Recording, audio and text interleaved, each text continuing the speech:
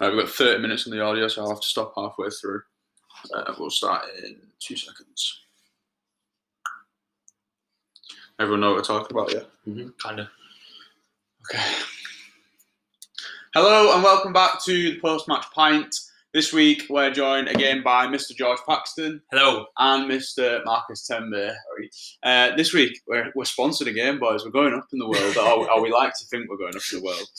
Tom from Circa 88 Football Shirts has happily sent us a box of mystery shirts. I've been in contact with Tom for a while now, basically just talking about the plans that we have for the channel over the next kind of few months, and Tom was more than happy to send us a box. So yeah, the boys do. I've already looked at the shirts. The boys have no clue what the shirts are. I've got a list of like teams and facts and things like that, and the boys are going to guess what's going to happen. For the people on the podcast, unfortunately, you're not going to be able to see the shirts. So head over to our YouTube channel at the Post-Match Pint, and you'll be able to see them. Before we do go any further, I must say as well, like click subscribe and the anchor bell button, and you'll be able to see when we're uploading. All right, Let's get into this. I'm really excited for this. I've seen these shirts, right, and Tom's been very, very nice to us. So I've got like a little facts list. Okay. I'm not going to be able to see. Nice. Very secretive. We'll go right to the middle of the box, so no one's cheating. We'll go this one first. Oh. Right. Oh, hello. For the people on the podcast, it is a yellow and black Nike jersey. For the people on YouTube, you can see that if I'm just moving that across as well. Which team? Can you see? Yeah, that's actually class. Right, boys. Put that behind us here. Marcus Tembe, what is the team? This is going to test your knowledge. Can we just take a look at the back? Oh, right. I think it's Mainz. You know, they're a real traditional club in Germany. I'm gonna say it's Dortmund. Okay, George. Dortmund. I'm gonna have to agree. Good decision. It's a tough one, but I'll have to agree with Tembe. What year is the shirt from? Is that a good question? No. That's on every Dortmund. Is it on every Dortmund? Was it founded in 2009? I don't know actually why. Probably 1909. Yeah. Oh. It's quite a big historic club in Germany, mate. Hang on a second. Right, come on. This is how you know that Tembe only watches the Premier League. Yeah. It must be. I don't know. You know, that could be like 2005. 2005. I think that's not bad. I'm going time between like 95 and 2000. I think it's quite an old one. 95, 2000, so 5-year gap. Right. Let's narrow it down a little bit. All right. Okay. 96 to 98. Ooh, okay. Ooh. Can we name a famous player that played in the team that wore this shirt? No. Right. It is a Borussia Dortmund 1998 to 2000 shirt. So George got a year right. Notable players obviously didn't play in this kit. Jens Lehmann, goalkeeper. Yeah, he was around at that time. All right. Right, next one. We'll go this one. This lovely striped number. It's got to be it. Oh, it's not. I thought it was a United shirt. So for the people on YouTube, it is this shirt. Can I see? It's nice, that one, actually. For the people on the podcast, it is a red and white shirt. Not Sunderland, I will point out, guys. Okay. No Mackham's here. No Mackham's here. We'll put that there. Marcus Tembe, What is the team? Olympiacos. George Paxton. We don't like to talk about Olympiacos. Oh yeah. Let's ask George. I'm having flashbacks now. What's the team, George? It's Olympiacos. It is. You are correct. Can we name the year? It was founded. No. This year. I was going to say, I fancy my chances there. Maybe in about 10 minutes, Tembe will get the aim of what he's been asked. I think, right, I think it's got to be around, I'm going 98. It's quite similar to that one. Go on. I'm going to go 2004. You had a complete switch that time. I'm going to say, can you mention a player that played in the shirt? Can I name, right, 3 players. Socrates. I was Wait. going to say him. Socrates. Yeah. Socrates isn't on my list, but I'm assuming at some point he probably did play for Olympiacos. All right, so the year. Did you say it? Yes, you did. 2004, I said. Okay, the year is 2002 to 2003. Jesus, that's yeah. I'm on fire today with this. And Tom from Circa 88 has put notable players as Christian Karumbiu, never heard of him. Nope. And Stelisos. Wow, try say this when you're pissed. Giannakopoulos. That's a traditional Greek game. Yeah, well, it's a Greek name, but try and say it when you've had a few beers. It's just not going to happen, is it? Anyway. You know what the Greeks like. It's not a name unless it's got 10 letters in it. This shirt I had when I was a little whippersnapper. Oh. Hello. I actually had that shit as well. For the people Tom has been very kind to us with these shirts, actually. For the people on the podcast, it is a bluey navy? Navy. Yeah, navy. Navy and red. Burgundy, I'd say. Navy Burgundy. Yes, let's say that. I'm trying to think of a team that plays in navy burgundy colours. We did a few years ago. Not that. There isn't any. Talk to me. Who is this team? Real Betis. Who's the team? Right, Barca, I'm taking the win for Barcelona. Yeah. George is going Betis. No, you can have one. You can have one. Well, You're we gonna obviously need, know it's Barcelona. Right? he's going to need one. What is the year? I actually had this shirt, so I want to say. I was saying I used to have this when I was a young whippersnapper. I actually quite old when I had this Yeah, shirt. I reckon this has got to be like 2013 season. I'm going to go 2011. Can we name a notable player? Thierry Henry. Dani Alves. Oh, Dani Alves is a bit of an easy one, man. I thought you were both going to say Lionel Messi, to be honest. It is a Barcelona shirt from the 2011-2012 season. And Tom's actually put his notable players of where do we start? which is fair enough. Yeah, there was a lot of good players in that team. Both played at that time. Where do we start? And plus Dani Alves. Yeah. And Dani Alves, yeah. Right, on to the next one. This one. Now, you might remember, during the last shirt unboxing, we had this shirt. Is it the same one? No, it's not the same one. It's a blue and white kind of block. What do you call them? Block panelled shirt. You know the black and white ones you wore for PE when you were at school? Literally that. Yeah. Just that, but with blue. There is no name. An ocean blue. What's that thing on the... There's like... Oh, is it? It's like a saying. Like a motto of some sort. Is it not the sponsor? Arrête si le beau. Oh yeah, it's like I think it's French. Well, French. Anyway, George Paxton, what is the team? Blackburn Rovers. Blackburn Rovers. I'm going to agree with Also Blackburn Rovers. What is the year?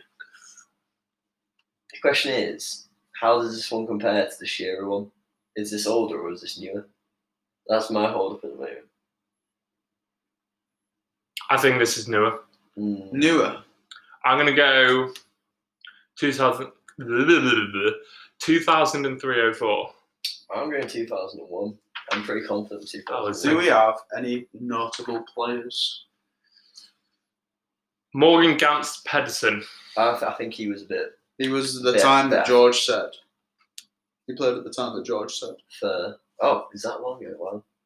Wait, when did you say? 2004? I said 2003-04. Yeah. Was he there now, didn't he? Yeah. Wow. Jesus Christ, I feel old. I'm pretty sure. I feel very old. Shearer? Was Shearer still there that time? You've gone Shearer. This is a Blackburn Rovers shirt from 1996 to 1998. So it's actually the year after Shearer, the Shearer shirt. Oh, fair. The notable players, Tom has put Jason Wilcox and Chris Sutton. You'll know Chris Sutton from Punditry. Yeah. Oh, yeah, fair. Next one. Lovely. Now then. For the people on the podcast, it is a red shirt with black and white stripes. Also, not like Manchester United or anything like that. It's pretty I thought that was a proper retro United shirt. It's an Adidas shirt. It's sponsored by Adidas. Ladies and gentlemen, Red with the white and black and stripes. We'll put that there. George, what is the team? It's FC Köln. I'm going to be honest, I thought it was Frankfurt. So that was actually... Frankfurt. I reckon he's right there because he watches Bundesliga right now. It's not just Premier League, we know. Okay. What year? This looks old. Yeah. This does look old. It's very old. Yeah. It's definitely before the 90s. I'm going to go 1987-88. 87-88. I think it's reckon quite... way too old. I think it's quite old. I think it's 94. I think 94. 94. Okay. This shirt is a Kaiserslautern shirt from 1996 to 1998, and I'm not even going to ask you the notable players because it's Olaf Marschall. What league are they in? Kaiserslautern. Should we have a look? Because I don't even know Wait, myself. Kaiserslautern. Oh, it's what? Neither of us are right. No, none of you are right. No. So Kaiserslautern. I think it's a really old team. Is it Danish? I think it's Danish. Well, Kaiser was previous ruler. No. King. 3 Liga. So it is a Bundesliga team. That's a Bundesliga third division. Third division. So it's really, really old. They must have been at the pinnacle at that point. Right, next shirt.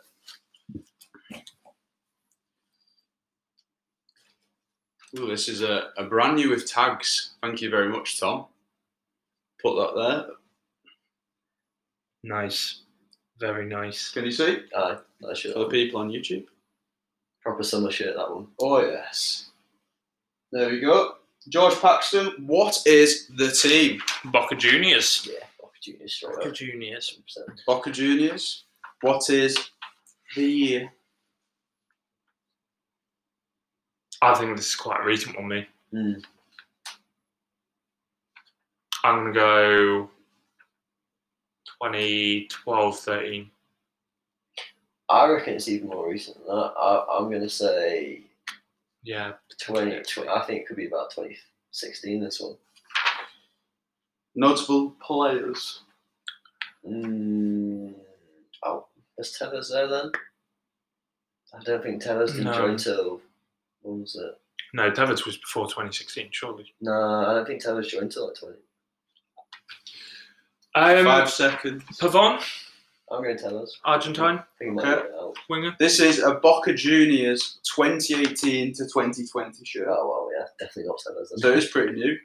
Notable players. It's Tevez, isn't it? Carlos Tevez and Pavon. Hey! Well done, Mr. George Paxton. I think we'll leave them there for the whole episode, lads. I like them. Should we spread them out? Yeah, we can put them a little bit everywhere. Right, you put some behind you. I'll put like this one here. And we'll leave it like that. Let's give him Bit of a the Arcus one. Bit of a backdrop. I like it. Yeah, thank you very much to Tom again from Circa 88. If you want any football shirts, be it new or old, he's got loads of South American stuff in stock at the minute, then I'll put the link in the description. Just click on that. And also follow him on Instagram as well. Yeah, thanks again for that, Tom. I really appreciate that. Let's get on to the main body of the podcast now. We're going to be talking who are the real winners and losers of the 2020-21 Premier League season. We have kind of touched on this in the team of the season kind of review. But I felt like we needed to sit down and talk about who were actually the losers mainly. And I think we've talked about it in a range of podcasts. To be fair, like we have, but we've never really like proper touched on it to the point where we've gone into loads of depth. I think a good thing to do is get the Premier League table up to start with, and look where we are now.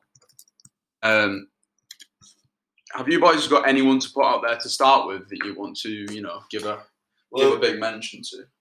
Do we start from the top? Should we go from the winners down, or should we go from like the top down to the bottom and go that way? We can do, yeah, for sure. Winners, we may as well start with Yeah. who are inevitably going to be the winners of the Premier League this season, Man City. Yeah. I think it's a little bit of an interesting one because you think about the team and how they were playing at the start of the season. They were losing games. They weren't consistent. They were playing very similar to Liverpool, which is why the title was so open at the start. And I think there's been like 9 or 10 leaders of the Premier League this season. Mm-hmm. Yeah. And City weren't that great at the start. Like Stones was making mistakes. Like Diaz hadn't even been bought. And then obviously it took him a little bit of time to settle in. There were defensive errors, like Kyle Walker was all over the shop. Gundogan only really came into form in like the middle like third of the season, I'd say. Yeah.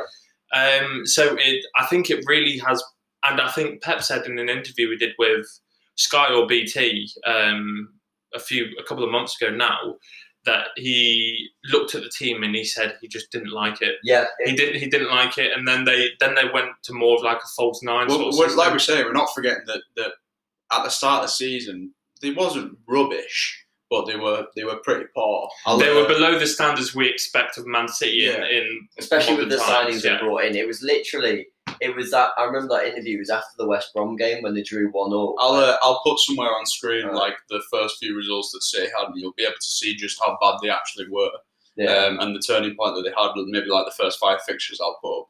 But yeah, they were bad to start with, to the point where we kind of saw them where Liverpool are now. Like we said watching like the first few games, didn't we? Like Liverpool, City could fall to like outside Champions League place. They were playing that bad at the time.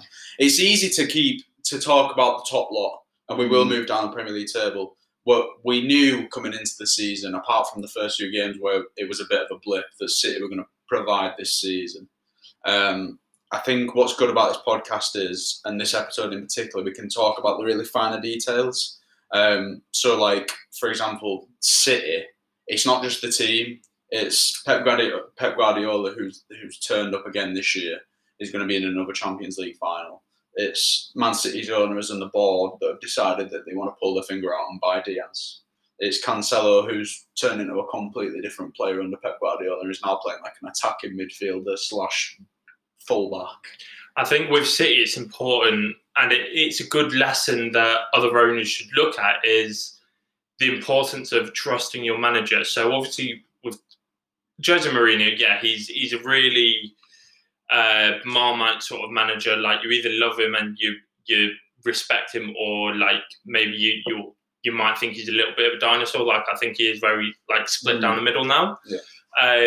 But one style, isn't it? But you talk about, or United fans and pundits, they talk about how he wanted a defender a couple of years ago, and United were like, no, like, we're not buying this like 32-year-old defender. And I get Diaz is young. I get it's an investment where if they do sell him in a couple of years, they're highly likely now to get a lot of money, more money than the 60-odd million they paid for him. Yeah. But I think it really just showed the importance of having a manager you trust. So then you're more willing to, if the manager comes back to you and says, I need this player, he's going to cost 70 million, but if I get him, I can win you the league. I think one thing that's gone like unnoticed this year, particularly with Pep Guardiola and Man City, it's the fact that he's been able to bench some of his best players: Sterling, Gundogan, Foden. But it shows the squad depth they've got. That's the thing this year. They've had the squad depth. You're forgetting that when them players are sat on the bench, he's bringing in the likes of Zinchenko and stuff like that and going, look, you are my number one for tonight's game. And Zinchenko's got the confidence to go on the pitch after missing, maybe a max of 3 to 4 games. Another example of players who have transformed is Zinchenko this year. I think at the start of the season, there was a lot of talk about him going out in January to like an Everton or something like that. But now he's really shown his worth. And yes, I know they've got Cancelo who can play left back and he goes into that centre mid position. But I think Zinchenko has actually shown to Pep that he's good enough to stay at Man City for the next few years. And the same with Stones. He's really resurrected his career this season. What do you have to add about City? Well, I think that every single year, City have had the sort of mentality where they can just buy literally every single player in the market, and just they've always had that same issue that whenever it's got a big key player's got injured, like Company, they've been bad at the back. Or if a big player's out, Aguero's not missing, then all of a sudden they've had an issue with the striker. Yeah. Like, this is the first year where the rotation, I don't think anyone's ever seen rotation quite like it. You look at the Liverpool team that won the season, that team played together every single game effectively. Yeah. And them not playing together, like, you can see it. Liverpool have had something like 13 or 14 different centre-back combinations this season. Mm-hmm. And that's why they've been leaking goals. Yeah. Whereas you look at City's side of things, and he knows that if he takes out Cancelo and brings in Zinchenko, brings in Walker, brings in Mendy, Laporte, Diaz, the only defender, the only he can play left back as well. the only person who I think is the one where it's a bit like, ooh, like he's a bit not confident. Yeah, like he's the only person in that team where you could switch him out and you'll notice a difference. I think he's going to take time to adjust as well. But one person that we haven't mentioned who has been City's best player over the last few months is Mahrez. Yeah. Yeah. Sure. Oh yeah. People, I remember saying this to you not last year, season before last, where Mahrez got slated because he came in for 60 million. He didn't really do much. Mm-hmm. He came and did a match win performance in the game that won them the league. Yeah. That same season. But that just shows like the economic power that City player. He's one of those players, like a big game player that just particularly doesn't play amazing all season, but he's had that consistency this second half of the season. That's 7 out of 10's majority of the game, and sometimes plays a 10 out of 10 like he did against PSG the other night and just turned it on. We can continue talking about City for hours and hours on end. Notable mention for me, Phil Foden's now becoming one of the best young players in the world. He's the best young player in the world. Let's move on to Manchester United. I'm going to give a shout out to Ole Gunnar Solskjaer. That's what I'm going to do, and I hate doing it. He's proved himself this year. He's proved himself this year. This whole PE teacher vibe's gone out the window. He's tactically more adapting to the game. He knows how to use his players better than what he did. I think that a lot of that comes with the backroom staff that he's got in. They've obviously got better. The players that he's got at the helm are 1 year on. Rashford, Bruno, Greenwood, Cavani, who's been excellent this year.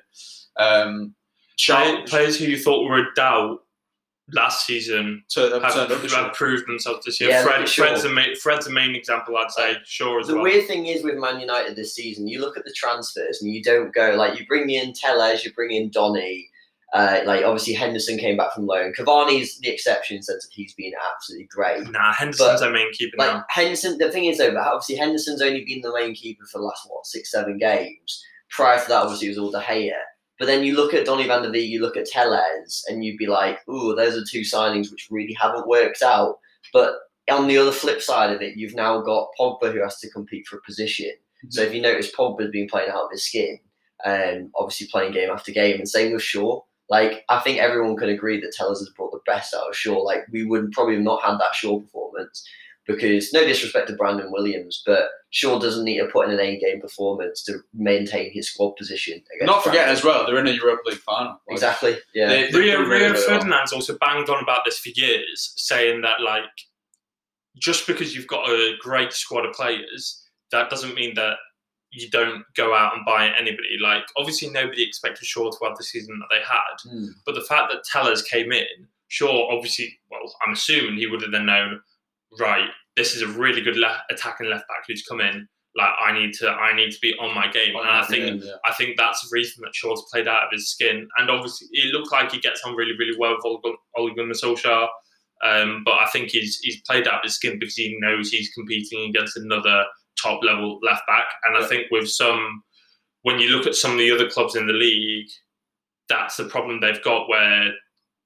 Yes, they have one world class or amazing player in one position, but they know they don't have anybody competing with them. I think a good thing to say is as well that has been a standout for Manchester United season this year is the fans as well for protesting the other day. That was unprecedented in football. You hardly ever see that anymore.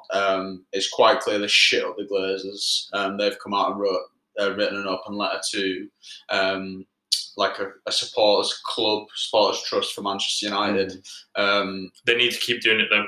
Let's talk about that a bit, obviously, because we've not. Me and Sam have obviously spoke about it. What does that mean for you, and what does that mean for? What do you think that means for football? And again, obviously, I'll add on the overlays of the images from what happened the other days if people have missed out on it. I'm delighted that United fans did it. Obviously, as an Arsenal fan, I know what it's like to absolutely detest that the owners that you have. Yeah. I just hope they continue to do it because it's a long battle. I think it's gonna have. it's going to take years of not years, but it's going to take a considerable amount of time for it to actually start to harm the Glazers, because just with the way they are, you know that they do not give a crap about the club, and you know that just the odd game isn't really going to affect them too much. What do you think? They'll be expecting it to be like, oh yeah, give them a couple of weeks, it'll die down. But I hope that they keep doing it. Yeah, they've got to keep that constant pressure on. Yeah, it's certainly rumbled the camp, the Glazer camp on it, which is a good thing. Well, that's the thing, really. Like, you look at it and you just like when obviously Glazer put his name on it. There was when Neville gave that. I guess that when he gave that first speech about the Super League. Yeah. And he was basically saying just how, as soon as he knows how determined the Glazers are, like, as soon as he puts his name on it, that's game over. Like, he's going to do everything in his power to push it through. United did a statement ages ago. I think it was shortly after Big Picture. And it was a club statement, but they didn't put a name on it. And I remember Glazers never put his name on anything. Gary Neville made a really good point about it, saying, like, you may as well have not put anything out at all if you're not going to put a name on it. Yeah. Because the point of putting out the statement is for somebody to show some accountability who is representative for the actions of the club. So obviously when you put something with no name on it, it's worthless and like it's not. That's the thing, yeah. It just totally shows like the fact that they know they've messed up, they've got themselves in that position, and the fact that no one can take any accountability for any action. Like actually getting a written letter, that's a massive step forward. It obviously the way it's gone to now, it would be interesting to see what happens next, because obviously the Liverpool fixture coming up again, repeat this week. I haven't heard if anything's happening coming up in the news, but like. I can't imagine they'll repeat it again. I think there'll be increased security this time because I know that I've seen footage from the stewards who let the fans in. Yeah. And apparently this is because the club didn't want conflict between stewards and the fans, especially in the COVID world that we are still in. Even though it's a lot. I think that's a load of bollocks. I think they're Man United fans and they want the Glazers out just as much as everyone else does. Yeah, I know. But the stewards let them in because they wanted it to be peaceful. They didn't want it so like damage was done. So like and I think the people that went on the pitch and like the guy that was smashing cameras and stuff like that. That's when it gets taken too far. That's when it loses its credibility for me. When they're starting to damage equipment, which has nothing to do with the actual. It has nothing to do with like damaging cameras, which are probably owned by like Sky Sports or any of the broadcasters that were there that day. Like that doesn't help your cause whatsoever. One thing I do hope, because I'm assuming we're going to move on from United in a minute. Yeah. I hope they sign Harry Kane. I hope so. I think Harry Kane can win them the league. I think they've got the squad, but they need that. Yes, they've got Bruno. Yes, they've got Rashford, who is. There's been highs and lows in Rashford's season, but I feel like with Harry Kane, you're getting a winner. I think he'd be happy for the move, obviously moving away from Spurs, but you can also continue to chase these goal scoring records, and I just think it'll be a match made in heaven. And I don't even think it's because I hate Spurs or anything like that. I just really, really weirdly like the idea of Harry Kane in the Manchester United shirt. I just feel like it just fits well on all levels. You have a lot of English players all together in one squad, which you got to think's got to do well for us going forward. And then on the other factor that you've got, like Harry Kane can't stand his career at Tottenham. Like I think he has to this season sort of proved it. Like obviously we'll get onto it with Tottenham and how they've done this year. But you look at it and you're going that for him to compete, for him to win trophies, because.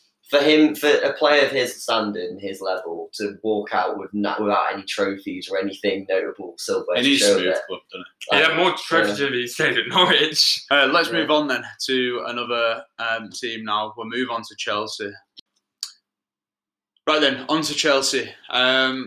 Marcus, I think you're a good place to start with this. I think what we're doing is we're going into too much details about the clubs. We've only done 2 clubs at the minute. I think we should start really pinpointing the catalysts for this year. So the losers for Chelsea this year, for me, Frank Lampard. I think unfortunately his time had just come to an end. I think if the fans were in the grounds, he would have probably made it to the end of the season, I think. The thing is, like, any Chelsea fan, no one wanted to see Lampard go. I think it's one of those where you accepted it was the right decision, but anyone who had grown up the same period as me, like Lampard, and it's up there with obviously Drogba's my favourite, but after that it's got to be Lampard. Like to have one of your boyhood heroes manage your club, you always want them to do well. But it was very much the case of with all the signings we brought in, like at the start of the season, the amount of hype around us and everyone literally saw us and were like, right, Chelsea are going to win the league. Yeah. Now, I always had that slight worry that it was going to be like Tottenham after they sold Bale, in the sense that they just got a load of players in who, even though we brought in a lot more quality than that Tottenham team did, it's still going to be a massive adjusting period. And unfortunately, Lampard's really had to burden with all that. I think issue a lot of and all people that forget, underperformance. like, obviously we'll move into the positives of this year. I think a lot of people forget that this is all the big players in your team's first season.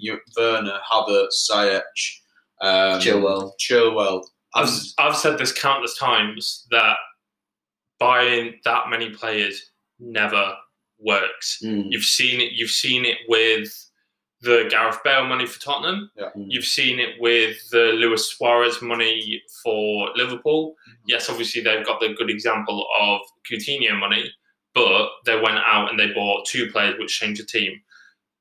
If you buy that many players, it messes up the dynamic of the team, and there's too many variables which you can't predict. Like, not every player is going to hit the ground running. United did it. I think it was when they bought like Schneiderlin, Schweinsteiger. I think it was Shaw that season. They bought loads of players and they were like, United the favourites to win the league. When you buy more than, I'd say, like 4 players who you expect to go straight into the starting 11, it just ruins all the dynamic. It doesn't work. Like, you need a world-class manager. That's the one thing I would say. Like, looking at the season before when we had all the Derby players in, effectively, like, you should have seen like some of the football we were playing, even though we didn't get results. Like, I remember seeing against City, and we played United in I think it was a couple of finals, and it like, we lost, but wow, like some of the football we were playing was really, really good. And obviously, you bring in someone like, we're playing Werner out of position. Obviously, Werner's looking more and more like a left winger almost every day, than less of an actual striker. But then you look at someone as like Havertz. Havertz was being played in centre mid, and it's like he's not a centre mid. He's a false 9. Like, now we play him as like an actual false 9 centre forward position. Look how well he's playing. That's how he played. That's where he played for Leverkusen. Yeah. One thing I'd say is a loser for Chelsea, Callum Hudson-Odoi. What's happened with him? Let's start doing this then. So your main winner and your main loser from the team. So yours is Callum Hudson-Odoi. I'd say your main loser is Callum Hudson-Odoi because of how highly rated he's been. Yes, obviously because of the Bayern Munich interest ages ago, but like he's had chances, but he's been playing like a wing back position. Next week he was playing on the wing. He's been obviously, like, there's clearly question marks over like his he'll be gone at the end of the attitude. season. Like, Tuchel gave him that freedom when he first came in. You saw him. He didn't take his chances though. He was always giving him a hug. You always thought, hang a second, he's going to take that player and he's going to build his team around him. He sees something in him. And he just never delivered. Like, he got given all that opportunity that he didn't necessarily get. He got a consistent first game time. Wasn't just in Europa League, it was actually Prem fixtures. And it just never really gelled. Like, he did a lot of okay things, but when you've got such competition that we are having for those positions, like, you can't just do okay. You have to be outstanding, especially. He got given chances. He didn't take them. I think that's literally the be-all and end-all. Who's your loser then? See, I half of me would even say Werner. Like, the weird thing is, Werner's he plays nearly every game. Yeah, Werner's come good, but like, from what I expected, like to the Werner I expected to what we've actually got. If he's come good and he's still getting game time, then how is he a loser? I think in the general consensus of the entire season, you've got to think in the last 7 or 8 games, especially what he come in as. But he had a drought for. Yeah, I think the problem is with Werner is that in the Bundesliga he was absolutely electric. He could win games on his own, and then obviously he got this tag of being like an awful finisher. I think if Werner had taken chances, which the Werner we saw from Leipzig, you expect him to take, he'd easily be top scorer. Who's your winner then? Who's your winner? Mason Mount. Yeah. Same with you. Yeah. I'm going to go Tuchel. Tuchel. He's come in. He's had. Well, how many months has he been in charge now? Okay, it's not many. He came in just after the Wolves game. So bearing in mind he's had next to no time. Again, I'll put on the screen how many games he's won and drawn and lost. He's had near enough no time to really rest and actually coach the players, and he's implemented a completely different system. Defensively, you're fantastic. He's had literally no time to implement that properly. He's either come in and told them that they have to do it and they've adapted really well, or he's just an absolute They have learned quickly. Like you are a very, very hard team to break down. You've gone from, where were you in the league? Like eighth with Lampard to third. Potentially could be walking away with a Champions League trophy. Yeah. Tuchel's got to be the winner for me. 100%. Let's move on to Leicester. Up and down.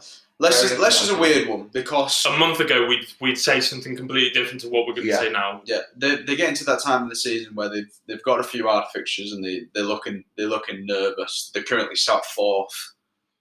We don't know what could happen. I mean, Leicester have really good owners. If we're going to go back into that, like you know that Leicester will get investment in the summer. You know that even if Brendan Rodgers does fall out of it, they're going to back him again, and they're going to reiterate with him that he is the manager. Obviously, he signed a contract like a couple of years ago. So I think obviously Rodgers will get the time. Like he's proven that he is a world-class manager and he improves players. I think they just struggle from depth. When you think about certain players when they're not playing well or if they get injured, that's when you have question marks over Leicester. Like at centre half, I'm pretty sure they played Castagna at centre half. Yeah. Oh, he's very much utility player. Amerty, who is a CDM who plays centre half. Yeah. He's not even a that good CDM, and they invested a bit of money in him. Mendy, who's again a CDM who really hasn't kicked off. I feel like Leicester do struggle with a bit of depth. Who's your loser? It's really hard to pick a loser. Winner is definitely Iheanacho. Yeah. There's no debate. Who's your loser from the Leicester squad this year? The issue is there's not been any noticeably like we're going to struggle. I'd say Pereira. Yeah, he's been injured though. I know. He can still be. It's difficult to choose. I think some teams we shouldn't force ourselves to pick a loser because, like a team like Leicester that have been very, very good this year and are starting to struggle, that's going to influence us. But also when you think about the reason I'd also choose Pereira as a loser is because Castagna's come in and he's been great. He's amazing. Yeah, he's been really, really good, and obviously the injury doesn't help him. But he was one of the best right backs in the league last season. He was amazing. Like I remember one goal he scored where he ran past like 4 or 5 players and then curled it in with his weaker foot and scored a really, really good goal. And then obviously he's gone backwards, but it's obviously because of the injury. But I think it's further compounded with how good Castagna's been. Yeah. But yeah, I think overall for Leicester it is quite a hard one. We're all in agreement that Iheanacho is the winner from that team. Fofana, there's an argument for Fofana. I'd say it's between Iheanacho and Fofana because like what we were saying with some of the City players where they were like, right, like he's had his chance. Like if he doesn't prove himself now, he's out the door. Yeah. I feel like Iheanacho was at that point. Yeah, and then all of a sudden he's just woken up some point in February and been like, I am the best striker in the Premier League. He's always had that. You see him at City. He always had that talent. It was just consistency. He could never. He was youth product at City, and they gave up on him, which is probably why they just took a bit of a paycheck for him. Let's move on now to potential Champions League players next year in West Ham United. Didn't think we say that at the start of the season, did we? We'll start knocking through these pretty quickly now because obviously we've got bloody loads of teams to do. West Ham winner for me, David Moyes. See, for me, I'm going to say Lingard. I know it's a very recent thing, but I just think for someone personally who's never ever been a fan of Lingard, I've always seen him as just some TikTok guy, just almost the worst possible thing of like what modern football's come to to someone who is genuinely talented, played out of his skin. And you know what? Fair play to him. He's made a name for himself and he's done well. I think the problem with West Ham is you've got so many. So I'd say Soucek has to be up there. Yeah. Soufal. Yeah, super. Antonio's the next one. We're not doing a team of the season. I think Ogbonna, he's been good. Yeah. Why do you think Jesse Lingard's had such an impact at West Ham that he couldn't do at Man United? Because I think he's got yes, he had the foundations at United, but obviously he also had the problem of having to either get Bruno, Rashford or Martial or a player like that or Greenwood out the team. Mm-hmm. And I think there was so much negativity around his situation at Manchester United, being heckled from the fans, obviously his personal problems, stuff like that. So I think it's a combination of he needed freshness, but he needed to go into a team in a system where he was just allowed to express himself. And with West Ham United, it looked like with David Moyes in the first couple of games just said, you're going to get a few games, you are going to get some minutes.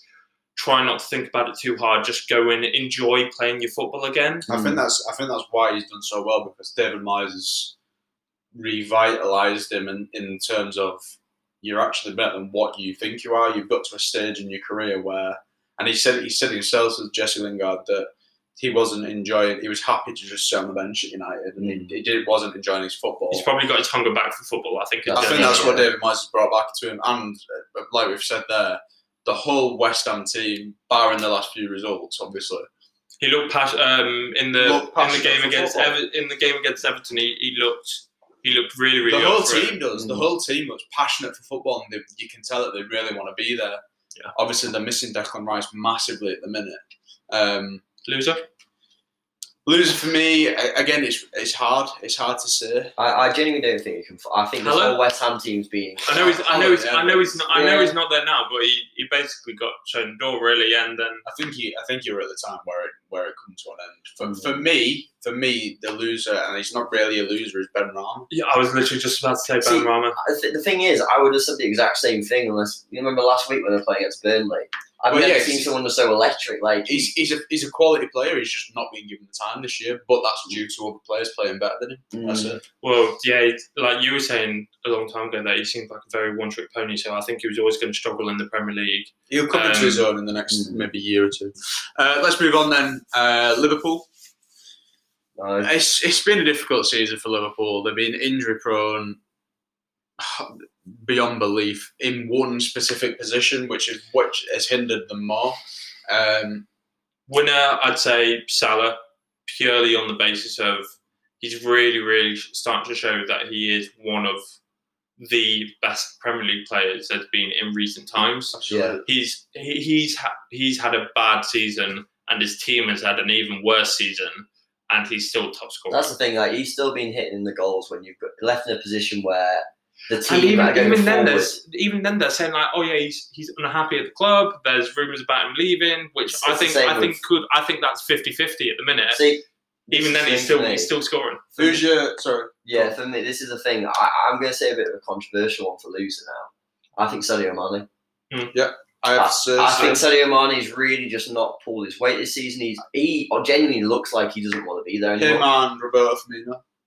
Firmino's been like that for a couple of years. Non-existent players this year. I don't know, like you say, I don't know if they know that they're ready to leave or.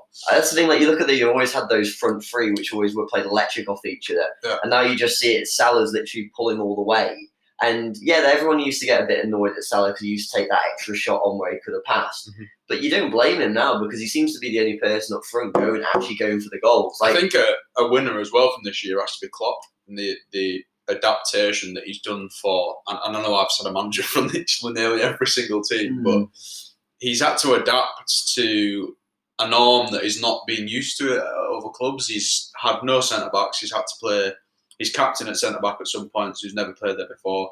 He's had to play Fabinho at centre-back who's never hardly ever played there before. Fabinho's done a hell of a shift. To someone who's not a centre-back, it shows how much a utility he's I'll be excited to see what Liverpool are about next year when they've got Van Dijk and Gomez back and potentially keep Kabak and who, because they are going to invest in the summer. That's That's pretty much Yeah, a certain. They have to. Let's move on then. We'll knock through these two quickly. Tottenham and Everton. Pretty bog standard seasons for me. I feel sorry for Jose Mourinho for being shown the door in the midst of Super League crap. I'm happy that he's got the job at Roma, though. I feel like that league and that team is going to be very well suited for him. Yeah, You've got these defensive football it's possession. Serie A is really, really tactical, and like that's why people find it boring because it is a lot more tactical than. Is other Jose leagues. Mourinho's time in Premier League done? Yeah. Yeah, I agree. Yeah, I can't say. But also with the players he's going to take over, I think he'll actually enjoy working with Smalling again, and I think he'll love Dzeko. I think Dzeko's tipped to have a really, really good season next year. I feel like he's a typical Mourinho sort of player. But yeah, so winners for Tottenham, Harry Kane. Gotta be Kane. Loser, Ndombele. I think Ndombele's been solid, to be fair. I think he's been playing very And well. I say Ndombele because he's actually had he's had a love-hate relationship with Mourinho. But it's kind of been a knock-on for Ryan Mason as well. And Ndombele, I think, was in danger of his just in general reputation as a footballer going, and then he's had a fairly solid season, and obviously now Mourinho's left. That's why I think he's Ryan loser. Mason, for some reason, Ryan Mason doesn't seem to like him. I think it's an attitude issue, personally. But Yeah, it must be. For me, I think quality. loser has to be Vinicius. They brought him. Yeah. They brought him in, and he's not been able to do anything other than play the FA Cup games. I think they brought him in just in case Harry Kane got injured. Yeah. He's been pretty lucky this year with injuries as Harry Kane. Loser for me has to be Gareth Bale. He's done next to nothing.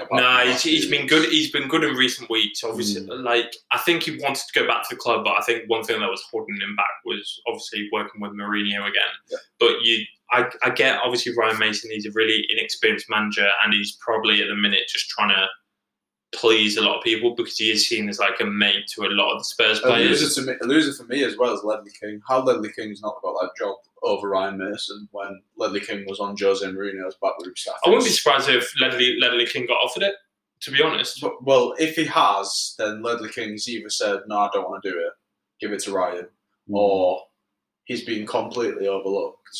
And I just don't understand it. A loser for me as well, Danny Levy is a tit. Absolute idiot. Yeah. Let's move on. Everton, Carlo Ancelotti's men. It started well, didn't it? It started amazing. He looked like we were going to fly. Dominic Calvert-Lewin banging goals. Rodriguez. He's my winner without a shadow of a doubt. Yeah. I don't think you can. Richarlison or DCL? Dominic Calvert-Lewin. I don't think you can pick anyone else. Alan's been a bit poor this year. He's been injured for a little bit. He's been a mixed bag. He's had some games where he's been solid, but then he's also shown his lack of awareness. For me, I've got to say that my biggest loser is going to be Pickford. I genuinely don't rate the bloke. Yeah. I think he's great. I just think that Great goalkeeper. he just doesn't. There's so many things, like even the perfect example this morning, I literally opened my phone up to a video of him giving a penalty away to Havertz, and you literally see him, and he's like, why are you rushing there? Like, Havertz is going towards that side, plenty of time, and you rush people slate Pickford and say, oh yeah, he has like a lapse in concentration, but most keepers in the league have lapses in concentration. I think he gets unnecessary criticism. So do I. I think it's his label as a Mackham as well. Yeah, I think that doesn't help him. But no, I rate Pickford, and I really, really hope he's England's number one because I don't think Henderson has had enough game time this season. I don't think Pope's ready. And I don't think, with the way we're likely to play, Pope is not going to be ready because Pope is used to having at least 5 or 6 players blocking the goal. He's not going to. Offshore Dutch tactics. He's not going to have that comfort in the Euros. So for me, Pickford is undisputably the number one, and yeah, I think he's a great keeper. Loser is difficult again. I see the way you could argue on one side that it could be even like James for one part's been incredible, but on the other side being non-existent. Has he proved what he actually expected to happen? For me, a winner is Ben Godfrey. His first season and has been solid. Mason Holmgren? Both fantastic. Yeah, loser. I'd go to Corey. Okay, let's move on. This is going to be interesting, Josh. Let's let him. Arsenal. A winner for me. Winners are easy. It's Emile Smith-Rowe and Bukayo Saka. Yeah. Bukayo Saka was good last season, but there was a period this year where he was a main player. Obviously, we had the cloud with Ozil leaving the club, and we had that problem with the creativity. We know Ceballos is nowhere near good enough for the club. Nobody expected, and nobody was even calling for him to come into the team when we played Chelsea. And like people were calling for Willock beforehand because he was playing really, really well in the Europa, and then he got the chances in the Premier League and he wasted them. He didn't take his chances, which is why we were happy to send him on loan. But yeah, with Smith-Rowe, nobody was really calling for him to come into the team, and he came in and he just started dominating games, and we were like, wow, like this kid is good, and he's proven it. To be fair, he's shown that. Long term, he can play that number 10 position, and he's been playing on the left wing for the large majority of the game since Ødegaard's come in as well. So yeah, like I think that's the only good thing about the season is that we've shown that we do have the youth. That's the thing. And The the youth talent, like Maitland-Niles, you've had Willock, and then also now you've got Saka in this season. You've also got ESR. Like you've genuinely Martinelli. Yeah, from a youth perspective, you've got a lot of positives, and if like for the future, there's a lot of, I guess, Balogun, who most people won't know of, obviously, unless you know a lot about Arsenal. So Balogun is seen to be like the next like big striker for us, similar to what Eddie Nketiah was like a couple of years ago. Like everyone's calling for him now to get game time because we've got next to nothing to play. Who's your loser? Arteta, because I do feel like with certain, yes, like some of his stuff is questionable, but in what sense is he a loser? That's what you got to ask. Because we are still a club in transition on and off the pitch. He has had to deal with a lot of injuries from various players. Like you're so like stone faced and like you've practiced this. No, because I know that some people now look at Arteta and they're like, no, like he's just a B-Tech, he's just Pep Guardiola for Bush. I think Arteta's time at Arsenal's. I think if it was any other big club, he'd be gone. He'd be gone. But Arteta was never brought in for instant results. He was always brought in for the long-term project, which is why I think he's still in the job. Do you think all the shit that's been going on with the Super League and things like that has saved his job a bit?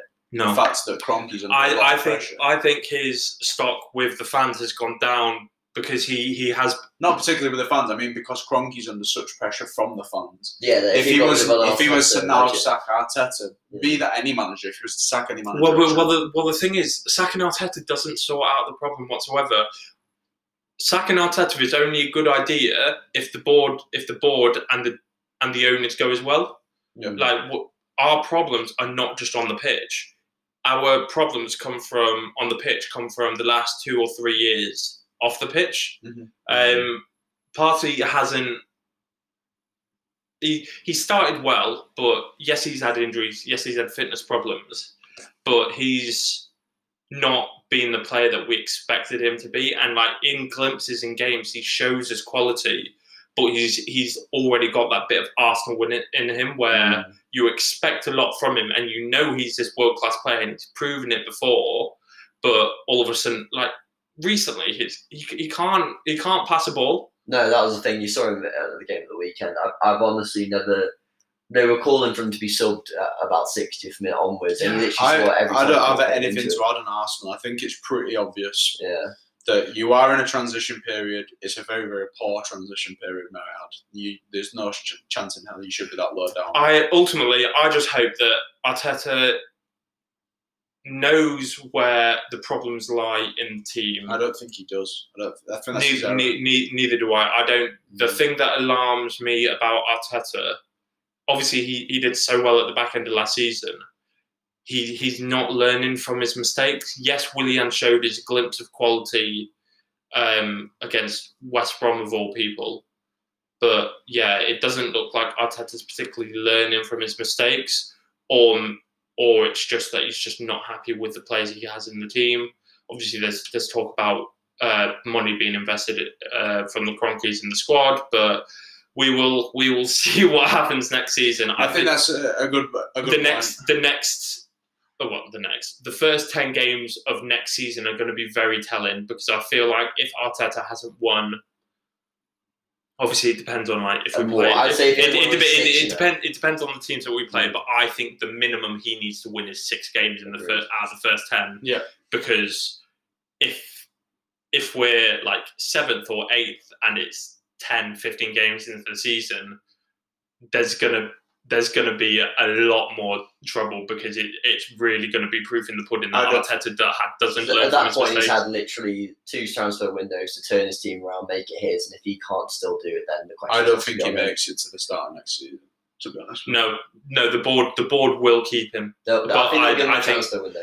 The board will keep him. They will give him another transfer window, but I think if things haven't changed, he will get sacked in the run up to Christmas. That's what I think the board will do, because they have brought him in to be a long-term project. We would have gone for an experienced manager if we wanted instant results. Yeah. But obviously, with the club knowing how much of it's in transition, I think even the board knew that the next couple of years were going to be rocky, and we were going to have like at least one bad season like this. Obviously, we didn't expect it to be like a mid-table finish. But yeah, so we'll see what happens next season. But I'm happy for him to stay over the summer. Right then, let's move on to the mighty Leeds United. I'll let you say that one. Go on, he's been itching for this one. How long do you have, boys? 30 seconds. What you got? We don't want to spend too much on the small team, do we? So it's about 2 minutes. Leeds United have come up from the Championship and are currently 10th in the league. Look at the smile. Do you still think you're gonna finish ahead of us? So basically, Keir Big Bollocks Burrow decided that. Before you tell them, how long ago did I put this bet on? How long ago? You put it on in like January, February time. You were brimming with confidence at this. It was Arsenal. You were so cocky about this earlier in the season. 2 points. 2 points. If you look at it.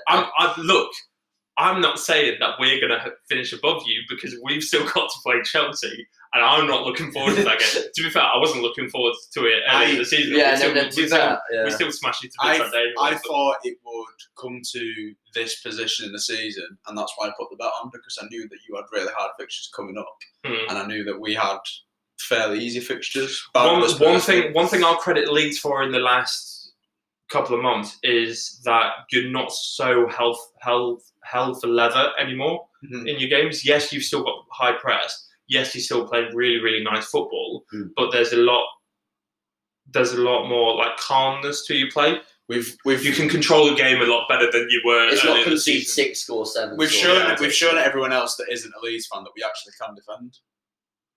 Is what we've done. I think it's just Bielsa's stubbornness, which is obviously one of the best things about him. But he's shown his quality in that it's not just a team which is high pressing and all that. It's a team that actually can defend as well. Yeah. Yes. I do have to say that Ellen Road has turned into a fortress, an absolute fortress. I can't wait for fans to be there next season. When fans are in, I'm not looking forward to going there and trying to get points there, but I am looking forward to seeing when fans are in Ellen Road this year. This year. Newcastle Leeds, either game I cannot wait for. It's gonna be good. That's the one thing I think to let Sheffield United down. Like, just not having fans. Like those little clubs, especially. We'll move on. We'll move on to the Yorkshire clubs, the rubbish Yorkshire clubs. Well. Who's the winner for you this year for Leeds United, George? Bamford, because he'd had his stint and been given a chance at Chelsea, but obviously Chelsea being so cutthroat, like he was never really going to get too much of an opportunity. Middlesbrough, he was a flop. Let's not get away from it. I wish he was a flop. He was alright. He's shown in this Leeds team that he is a quality striker who can play at the top. Just signed a contract extension as well. Was he? That was the question. It was going to the season. Can Leeds, can Patrick Bamford make that big jump up to Premier League football? You look at Charlie Austin, lethal in the Championship. You look at Mitrovic, lethal in the Championship. Dwight Gale. Yeah, these are all very, very good Championship players. You bring them into the Premier League and they're just not existent. They score quite a few penalties, but that's about it. And he's really turned that around. My winner has to be Stuart Dallas. That's a fair Stuart Dallas. I literally I wasn't even aware of him first half of the season. That's the thing. Like, where has he been? He's been in my fantasy team since like week 4. What a man! He's basically what he is just a bit part player for every single position on the pitch. I think he's played everywhere but goalkeeper over the last. He will be the next James Milner. He's mad. It's literally James Milner, but he's been fantastic for us. He's like nearly our top goal scorer as well, which is fun. Bukayo Saka with a man bun. He don't have a man bun. Oh right, okay. Oh, we did. There we are. Shows how much I know about Leeds. I tell you what, I did watch the first half the other day, and you were great. We were fantastic at the game. Spurs completely crumbled against us. Yeah, I saw the Rodrigo goal. Such a chalk and cheese, Jekyll and Hyde kind of moment, though, compared to what we were like against Brighton. That's the frustrating thing. Yeah, but a lot of people were saying that you were worn out a bit, so maybe no such thing. This whole Leeds United wear out thing's a lot of bollocks. Who's the loser? Rodrigo for me. I think he had big money over the summer. He was your first big signing. He was the person who was like, "Whoa, he's been massively injured," but I can understand what you're saying. Yeah. For me, what about like your wingers? So your Tyler Roberts. Tyler Roberts. I think he's out of his depth, but I think that's a bit expected. Like I think with Rodrigo because he had such a price tag. Costa's been alright. It looks like he's played his last game for Leeds United, which is upsetting. But surely that makes him the loser then. Yeah, I think Tyler Roberts, Helder Costa, that would be put up there. Tyler Roberts, for me, I think he's out of his depth. His end product's pretty shit. He doesn't bring anything. He's not a Premier League player. I don't know. He's got potential, though. The likes of Robin Koch and Llorente and stuff that are coming, Rafinha, have just been amazing this season. Like it's very, very similar to Chelsea that we brought in loads of players. And I would just not expecting them to dwell in and work as well as what they have, and they have. Marcelo Bielsa's God. That's it. We're done. We don't have to say anything. Right. He is the winner of the whole Premier League. Nothing else. Right. Let's do the next 3. Knock them out quickly. Okay. Winner and loser for Aston Villa. Winner, I would say Ollie Watkins. Loser is a difficult one. I think it's quite easy for me, loser. I'm pretty sure because shooting mine. They've had a lot of. I all their signings for me have done well. I'd say weirdly, I'd say like Traore just because you expect more from him. Mm. So I think Watkins has proved himself being absolutely class this season. Winners, there's a few. Loser, like I've watched quite a lot of Martinez Traore. is close, actually. Yeah. I've watched quite a lot of Traore this season having him on fantasy, and he just looks out of shape. Like he just doesn't look interested. Moment of magic against Man United. But he just doesn't look interested a lot of the time. Doesn't pick up. I think that the main loser's got to be Barkley. He's been given that freedom, been given that time, gone right. Okay. You never got that time at Chelsea. Here's your time. Prove yourself. He's been getting a bit more matches, and he's just. I think that's an attitude issue as well. I'm the same. He was in good form for a bit, but then he came back from that injury. Like 2 weeks. But with Grealish, it was with Grealish. Like he needs to step up when Grealish isn't playing, and he's been given an opportunity to get a lot of. It's a big summer in terms of transfers for Villa because they need to make sure that they use this money they get from Grealish wisely. My loser is Morgan Sanson because I brought him in on fantasy football and he's still not played more than 12 minutes of football. So, Wolves winners, please. Losers, you can say the entire team. Yeah, I want winners first. Finding a winner out of this Wolves team. Connor Cody. Yeah, because he's got into the England national team this year. I'm gonna go Prudence. Yeah. Loser. God. Traore. I think Fabio. Actually, I'm doing Traore as a winner. Yeah, 100%. Traore is a winner. Yeah. Why? He's been fantastic. He scored majority of Wolves' goals. Goal the other day was good. I think you could probably say the loser's Nuno, the manager. Yeah. I think that this whole Wolves team. Jimenez is a massive loser. You can't really say he's a loser. You are a loser for cracking. Yeah. I was gonna say like, you can't exactly say you're a loser for that. Like if you take that out, the fact that he's been injured has impacted Wolves massively, which makes him the loser. Yeah, but same with Nuno. Yeah, I think that like they brought in Fabio Silva, and he was very much going to be there to learn off. He wasn't going to be a starting striker consistently, and they've needed him to be that, and he's just been absolutely dreadful. So I think it all has to lie on Nuno. That Palace for me. Zaha winner for me. I'm putting Or Zaha. Eze. I'm putting Zaha as my loser. Also, Eze brought him in fantasy football. I got -12 on my transfer this week. Eze brings in 14 in the first game. Beautiful, absolutely beautiful. Yeah, Eze's been a hell of a story. Eze is the winner for me, and Zaha is the loser.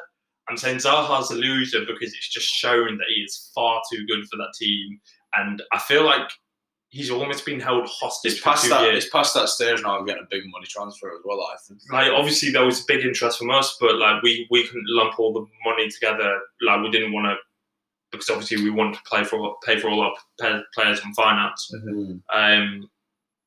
So obviously we couldn't afford him. Even Everton put in like a £70 million bid, which was a really good offer.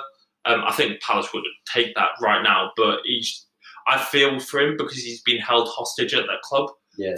They've held on to him, and even then they've got Eze, but other than that, they haven't really brought in players who are like consistent and reliable.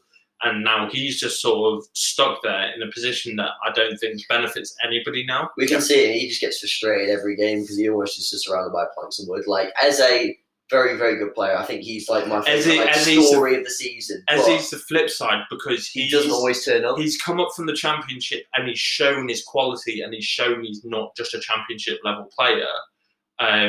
But he's also been given this environment where it's okay for him to fail and it's okay for him to be inconsistent. Some weeks he starts, some weeks he doesn't. But obviously, like at the weekend, he showed his quality. Loser for me has to be the fans. They're just dire football. Palace are just a club, just dead in the water. They're just doing nothing. They don't go any further than 10th, 11th. They don't go any lower than 16th. A couple of seasons ago, they finished like 8th or 9th, didn't they? Well, yeah, one season every 10. Yeah. I feel sorry for him, and I think this is going to be their last season that they are like this. I think they're going to be in transition now. I think obviously Hodgson has kept them solid in the league, but they now need to go in a different direction. I feel they need to get Zaha sold, get as much money as they can for him.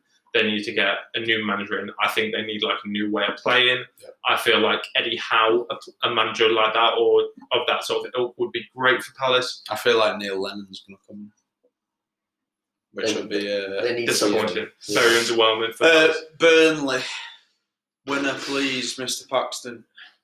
Sean Dyche, just a bit of a G, isn't he? I think, the fact that Sean Dyche managed to keep that team at 14th, and you look at it, he doesn't get funded from the board. He's almost quit multiple times because of the board. Yeah. Like, he is just the epitome of someone who is that stubborn, who just won't leave the Premier League. Like, I think that genuinely, when he goes, Burnley are gone. You can tell he loves being manager of Burnley. He loves the tag and the reputation which him and Burnley have. Yeah, I think he don't like the fact that he has literally pennies to spend. Yeah. Loser, please. Oh. And me, maybe. I say Vidra. Vidra's been nothing. I mean, I don't really know anybody. The fans again. Lowson, maybe. Mike Lowton's been alright. Newcastle.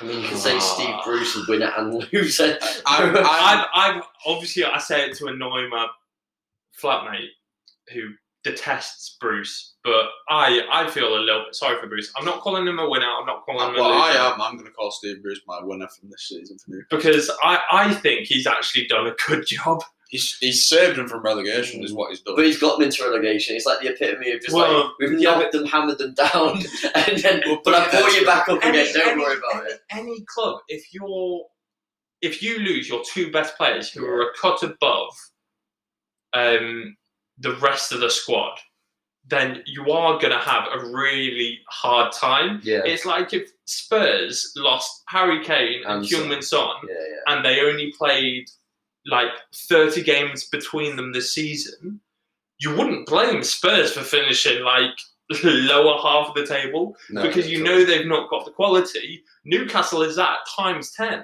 Yeah. Like St. Maximum, yes, like he's a step over Merchant, but he is showing that he does have that final product, and obviously he influences every game that he plays. Wilson has his stock's gone up as well. Yeah, Wilson's fantastic. He's shown that he's a clinical finisher, and he's lost a bit of his pace. I think he's lost that like sharpness. Yeah. But he's improved in other areas, and I think Bruce has improved players as well. Yeah, yes. And Newcastle fans hate hearing that because at times the football has been dire. It hasn't been fun to watch. But then you watch them like it just won't change. Leicester 4-2, man. It won't change. The way that they play and the manager that they're getting and the style of play that they're getting will not change while Mike Ashley's in charge. And I think the sooner the Newcastle fans say, this is us now. I mean, obviously, when it gets bad, they're going to complain. Every fan would complain. But I think the one thing that annoys me about Newcastle fans is they bash Bruce constantly for the really bad results, but then they take the good results with a pinch of salt. Like, obviously, Leicester is recent in the memory, but I know they've had some other like really. They drew against Tottenham. Like the fact is, you get a draw against Tottenham when they were in a game where they should have lost. I watched it and they should have lost 4-5-1. But you brought on Willock. Willock then goes up the other end and scores. Like how he's played with Willock has been amazing. Like they've always gone, don't bring him on the pitch. He needs to play more. But look at Jota. Jota was the example of someone who's a super sub, and then playing for 90 minutes does nothing. For me, the winner is Joe Willock because Joe Linton. Definitely not Joe Linton. Because Joe Willock is playing in a system which suits him. He's a box-to-box midfielder. So in our system, if he was playing in a 4-2-3-1 and he's starting, he can't play CDM because he's not a defensive midfielder. And I don't think he's got the... Yes, he's a powerhouse. Yes, he's a runner. Yes, he's a physical player. But when you compare him to like Smith Rowe, for example, yes, I know he's got way more goals in like way less minutes, way less time. But for me, Smith Rowe has way more technical ability than Willock. I don't feel like with where our club is going, Willock is ever going to fit into our system. No, but the best thing about him in Newcastle, when they play a 5-3-2, which I actually really like when Newcastle play it, I feel like they're quite good in it, or like a 4-4-1-1. It suits Willock down to a T, and especially when he gets subbed on in like the 60th minute. Yeah, so he's got everything there to do well. Plus, hopefully, we'll get like 30 million for him in summer. I'll add in the overlays of how Newcastle have been performing with Willock in the team, because I think that'd be a good thing to show. All right, let's move on to the bottom three. Fulham, winners and losers, please. Losers, definitely manager. Scotty Parker, because I think he's a class manager. He's been on a massive learning process throughout this season. He's tried different things. And a lot of the games, they're just like they play out of their skin. They dominate the games, and then it's like a stupid mistake. And I think that's epitomised by the Aston Villa game. They dominated the game. I mean, I slipped a tenner on Aston Villa, so I was delighted that they ended up winning. But they were dominating that game, and they had like 10, 15 minutes from like the 60th minute onwards, where they just fell apart. And it's just like you can do all the work you want through the week, but with stuff like that, you're just like, what can I do? It's the same for me that Scott Parker has to be the loser, but I also think he has to be the winner to the point where I think people deserves better. I think people have started to realise now that he's actually a really good manager. Just Fulham, it's just not clicking. Going into November, December, it was like free falling where they're going, and then all of a sudden they started playing a bit better football. It was almost like the pressure was off in a bit of sense. Yeah. He got more used to his team, but knew exactly how he wanted to play them. And you just look at it, and like the thing is, like there was a stat that would literally, as the game was warming up, that Mitrovic has scored 3 or 5 goals in 55 Premier League shots. Like, you look at that, and even a standard striker, you'd expect him to at least be bagging 10, 15 goals off that. Mitrovic is, like, at Newcastle, he was a player that they relied on, and they were got to see him go, and it's the same with, like, Rondon, where he's not an attractive player. Like, if you thinking about like the upwards projection of a club, he's not a player who's going to stick around for long. He's a Sam Allardyce player where he's there to do a job. Let's talk about Sam Allardyce then. Do you want to make sure that's still recording? Big Sam. Oh no, it's not. Right, we'll have to go back through it. But Fulham. Will you press play there? Yeah. Right. Let's talk about Fulham then. Loser and winner for me has to be Scotty Parker. For me, I think the reason why he is both is because he's finally realised that people have started to realise that he is a good manager and he's too good for Fulham. I can see him going to a bigger club in the future. Absolutely. I disagree. I think he'll stay at Fulham. I think the club know they've got a good manager, so I don't think they're going to do everything they can to keep him. I think they will. Obviously, they're going down. Well, the issue they have is that they keep on yo-yoing. They go down, go up, they'll come up. They'll come up, but I think he'll give them a really strong season when they do come up, and I think they'll stay up. I hope so. But it's just so game after game. It's just that they get so close to winning or drawing. They play out their skin. They dominate some games. Like they gave City a really good run for their money like a few months ago. And then the main game that stands out for me is Aston Villa, where they were dominating the game until like the 60th, 70th minute. They were 1-0 up. Yes, it was a lucky goal, but like obviously you need your luck to stay up when you're in a relegation scrap. But then. Like it wasn't even that Villa played well. They got a lucky goal, Premier League experience, and then they lost their heads. And then by like full time they're like 3-1 down. And like Parker can do everything that he can. Like midweek, he can prepare the squad. He can individually coach players. But with stuff like that, I bet he just looks at his team and he's like, what else can I do here? It's a prime example where you've got someone who's that quality, but when you don't have the quality to match it on the pitch, then there's only so much there's only so much coaching, so much times you can tell someone to do something. I do feel bad for him. I feel like he deserves better from the players that he's got. Winner for me is Anderson, the centre half. Yeah, I agree with that. Quality player. I like that. Let's do winners and losers from Sheffield United and West Brom. Then we could go into loads of detail on this, but I don't think there's much point. I think we've done it already. Loser, the manager, or from West Brom. Then who's your loser? Livermore. I think Livermore. I think he's actually Sheffield United. What are we doing?